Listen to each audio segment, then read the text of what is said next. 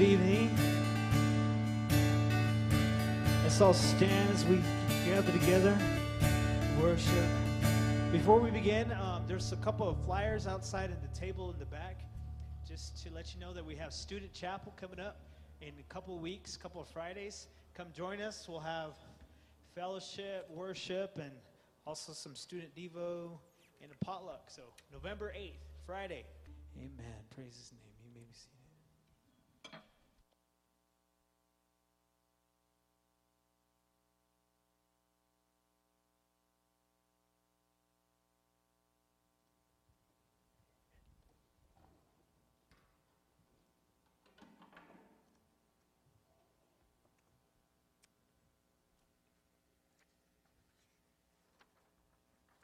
Well, praise the Lord. Amen. We've been to church. Amen. It's good to be here.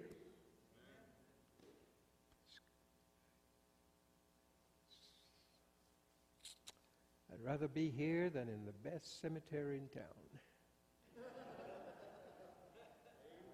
Amen.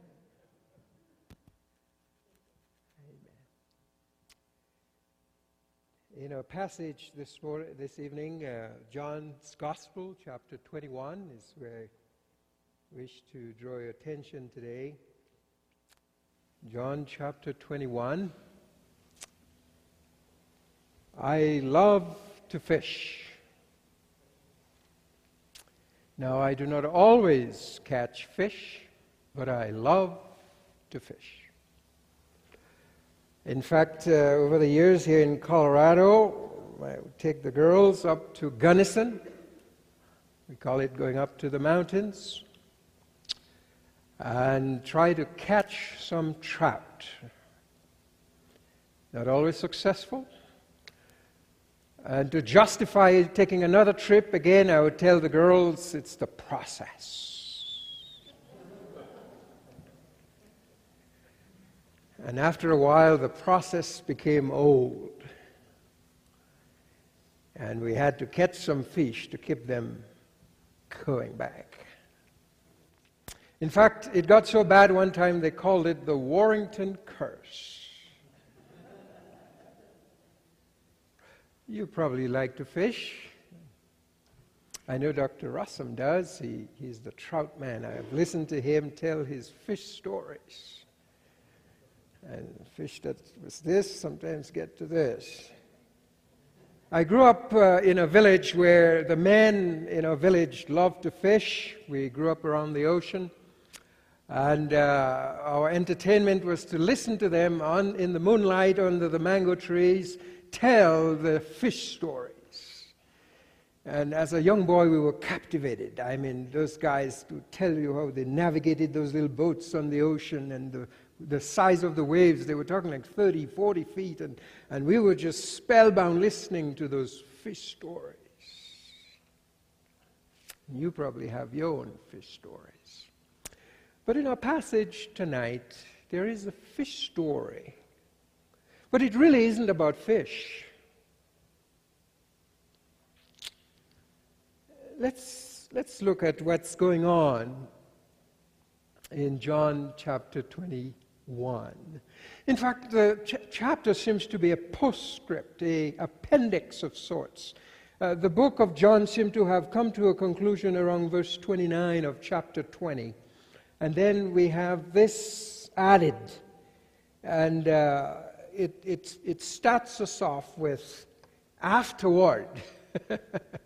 That's a good postscript, afterward. Well, after the resurrection, after things had settled down, the folks knew that Jesus was alive. And so afterward, Jesus appeared again to his disciples by the Sea of Galilee. It happened this way. And so John is going to tell us the story of this afterward, this postscript. In the story of Jesus, where John had so wonderfully selected signs, at least 7 of those great signs of Jesus, to show that he indeed was the Son of God. And he had done that in the first 20 verses, ended in verse 29, and says, there's so many other things I would have to tell you. This is all I have said is to let you know that Jesus is the Son of God, and that if you believe in him, you'll have eternal life. And that ends, we thought, the book. But then there's an afterword. And that's where we are tonight, in this afterword. It happened this way. Simon Peter, Thomas, also known as Didymus. Didymus means twin. So Simon is a twin. So they probably call him twin. Nathanael, we've learned of him. He is from Cana of Galilee, the man that Jesus said was without guile. Just a beautiful spirit. A special soul, so to speak. There was also Thomas. Nathanael from Cana in Galilee, the sons of Zebedee, and 2 other disciples were together, unnamed. At least 7 of them in that little group. The chapter seemed to divide itself in a little group and then individuals. So let's deal first with the little group. Simon told them,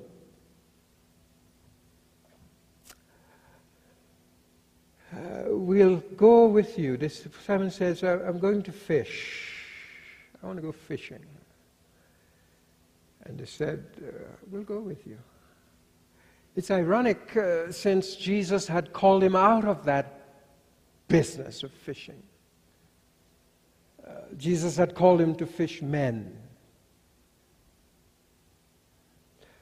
But I want you to see the state of mind of Simon and the others in that group. They were restless.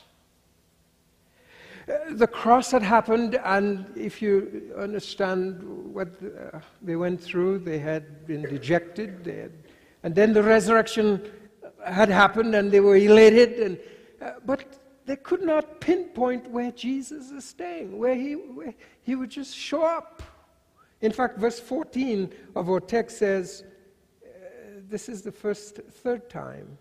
This is now the 3rd time that Jesus appeared to his disciples after he was raised from the dead. That was unnerving in itself. They had been with him for a while, 3 years, and so they could always go to him. They had questions, he would answer them. They were troubled, he would comfort them. Whatever was going on in their lives, they knew he was there. But not now. He had popped in 3 times. Twice on the day he was resurrected, and 1 week later he showed up. And so they were restless, anxious. And so Peter says, man, I can't stand this. I'm going fishing. We would probably do the same thing if we would go back to what feels comfortable in our times of restlessness and anxiety and uncertainty. Though he had commissioned them and they had some idea of what the future was, but he was not around to really help them through this transition of cross and resurrection and mission. He told them to wait for the Holy Spirit, wait in Jerusalem. And so, in some sense, they were being very natural, very human in their sense of uncertainty, anxiety, and sense of restlessness. And the others were in the same boat, no pun intended, and they said, we're going with you. And so they went out, and as the story unfolds, they worked all night long, and they caught nothing.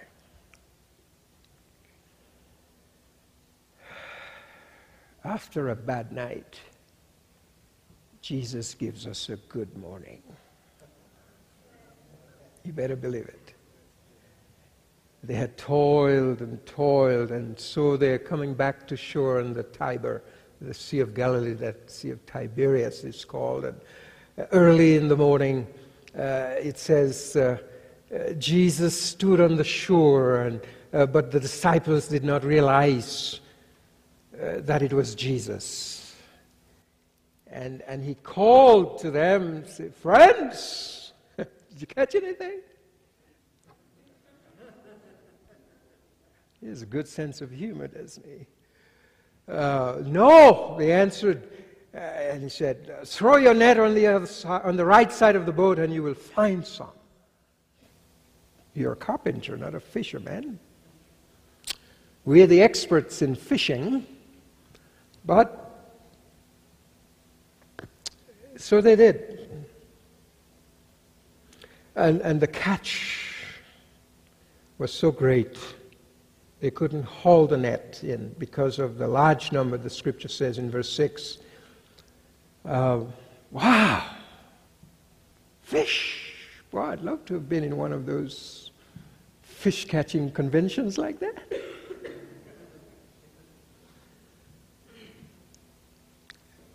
Then the disciple whom Jesus loved, do you know who that is, right? That's his signature. John, the beloved one. He said to Peter, "It is the Lord." And as soon as Simon Peter heard him say, "It is the Lord," he wrapped his outer garment around him and head jumped into the water and swam to the shore. And then it says the other disciples followed in the boat, towing the net full of fish, for they were not far from the shore, about 100 yards. When they landed, verse 9, they saw a fire of burning coals there with fish on it and some bread. Wow. Notice the dialogue that will go on. Notice what's going on, the dynamics of this encounter with Jesus on the shore. Jesus said to them, "Bring some of the fish you have just caught." So Simon Peter climbed back into the boat and dragged the net. Boy, he must have been a strong guy. I mean, the other guys in the boat were struggling to bring the net ashore with all this fish because it was large. Simon by himself just went in there, took that thing, and came right. Brought fish to Jesus. And here's what Jesus says: "Come and have breakfast." But picture this for a moment with me. Jesus, the Son of God, stooping down, probably blowing those coals to get that thing going, to make breakfast for some folks that were, in some sense, in disobedience. He did not chastise them. He did not say to them, "Why are you back fishing? Didn't I call you out of this? Didn't I call you to follow me? And so soon have you forgotten your call? Have gone back fishing?" Oh, they needed some TLC. They needed someone to come alongside them, fix them breakfast, and love them, not chastise them, rebuke them, shun them. No. Jesus will be there to love his servants, even in the midst of uncertainty, or in the midst of uncertainty. He said to them, "Come and have breakfast." Never a word about, "Why did you do that? You bonehead folks, why? Have you not learned anything? Have you learned anything that I've said?"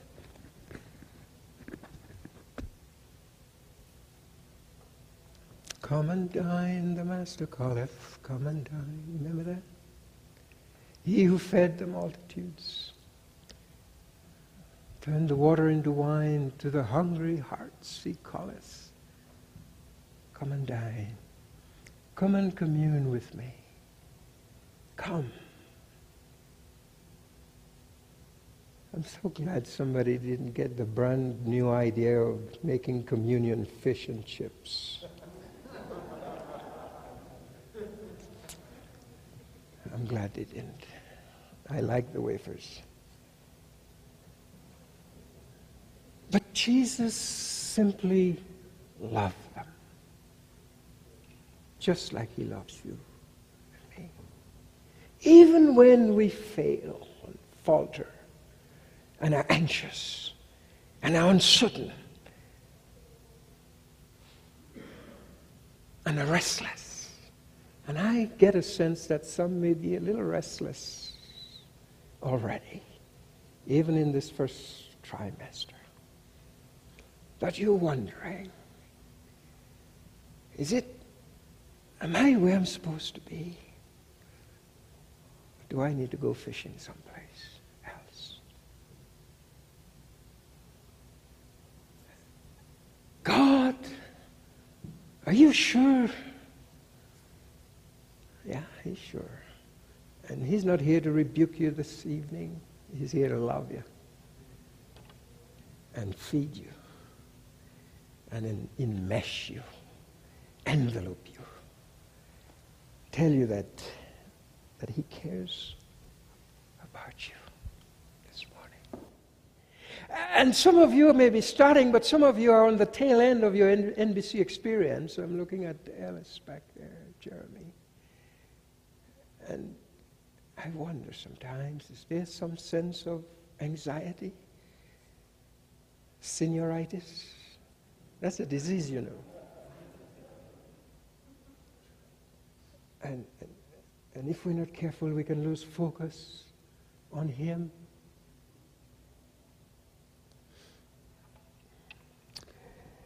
And Jesus wants to help us to stay true to him and to walk with him in that sense. But when they were through eating, the others may still have been eating, Jesus said to Peter, "Pete, let's go for a walk." Verse 15.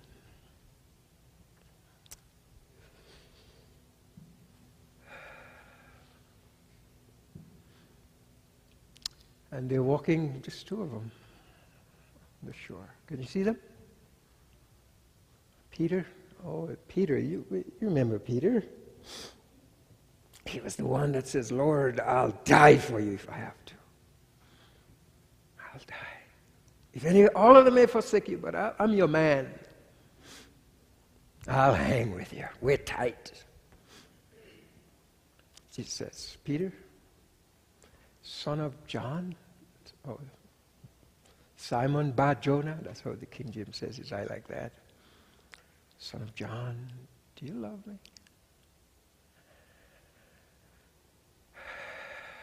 Do you love me? I want you to picture this. My imagination goes wild sometimes, but you just have to put up with me. I think Jesus may have made a swoop with his hand that started where Peter was as they were walking on the shore. It encompassed the ocean, came to this little group that was there still eating, finishing up breakfast, and probably went like this over the hill where Peter's little house probably might have been. You know, he was from Fishville, you know, Bethsaida, there on the Tiber. Do you love me more than this? It would be easy to say, well, Jesus meant that, do you love me more than the sea and the boat and the nets and the fish? Do you love me more than your little house and your wife and children up on the hill? But I get a sense that Jesus was coming back to Peter's words in John chapter 13. Do you love me more than these men? You remember you said you would die for me? Do you love me? Jesus used a word that we are familiar with, the strongest word for love, agapeo. And Peter did not respond with that word. Now, I use this on Sunday morning, and I have no trouble with it, but tonight I'm having trouble. Peter says, he used the word filial. I'm your friend. Or, in another way, he says, I am emotionally tied to you. And Jesus came back, said, feed my sheep. Feed my sheep. He came back again. Peter, or Simon, son of John, do you love me more than these? Do you really love me? Use the same word, agapeo. The highest word that you could use. A word that means totally devoted, totally sold out, no questions asked. It's high up there. But Peter's response is still down here. Second time, Peter says, you know I love you. He used the word filial.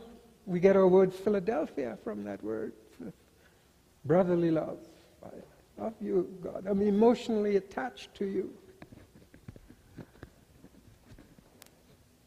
Feed my lambs, Jesus said. Third time, Jesus comes back again. Wouldn't let it drop. Except this time, Jesus does not use Peter's words, or his own words, agapeo. He uses Peter's word now. Okay, this will do for now, Peter. Do you love me? He uses the word phileo, and it says Peter got kind of grieved, hurt, because he asked him a third time. Or could it be that Jesus came down to Peter's words and not the total, devoted abandonment to the rule, to the love, to everything, every fiber of one's being, to love Jesus? And Jesus agreed and says, okay, Peter, feed my sheep. He was calling him to the grandest venture of his life, to the great enterprise of shepherding. And so he's calling us. Wow. And the idea here this evening, Jesus still calls to the ministry of shepherding his sheep. Whether it's behind a pulpit or in a classroom or counseling or whatever ministry form that may take, all of it is part of the shepherding ministry that Jesus calls us to. But the qualification for shepherding his sheep, whether it's the little ones or the young adults or the senior adults, is a total abandonment and devotion to the lordship of Jesus. You must love him more than these, more than anything else.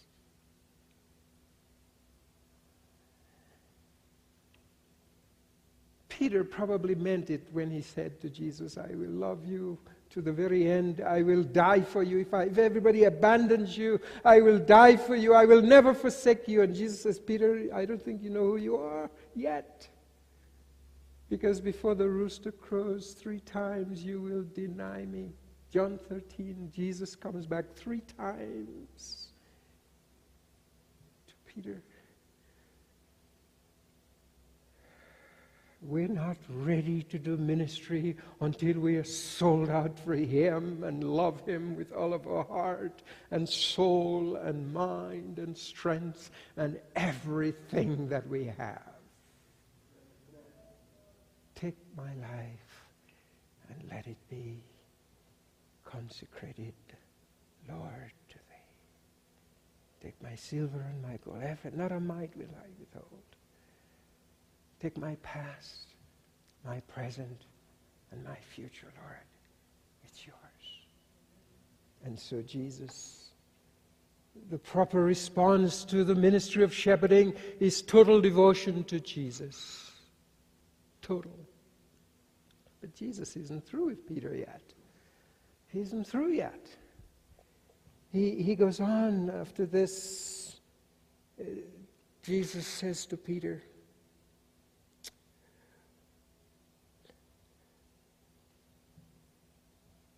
truly I say to you, truly I tell you. Verse 18. When you were young, you dressed yourself and went where you wanted. In other words, you lived selfishly, you did your own thing, you lived your life. You were your own person, Peter, when you were young. You were self-directed, self-governed. Then he said to him, but when you are old, you will stretch out your hands and someone else will dress you and lead you where you do not want to go, Peter.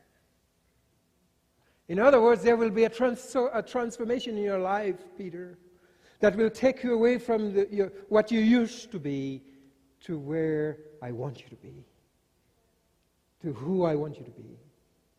And then John helps us with this.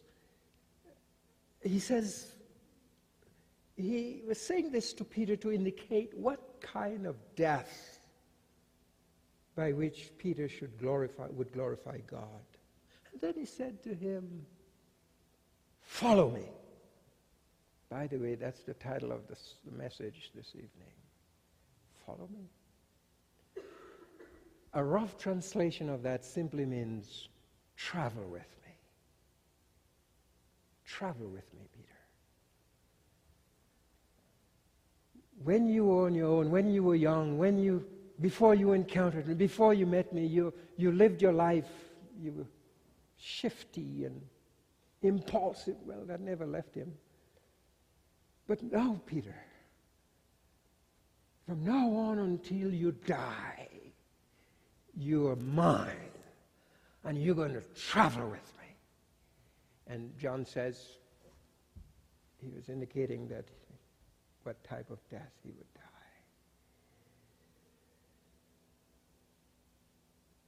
At the heart of following Jesus for Peter is the cross.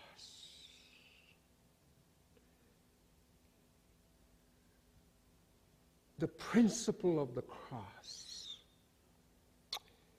is the unmistakable sign and symbol for the ministry of Peter and our ministry of shepherding.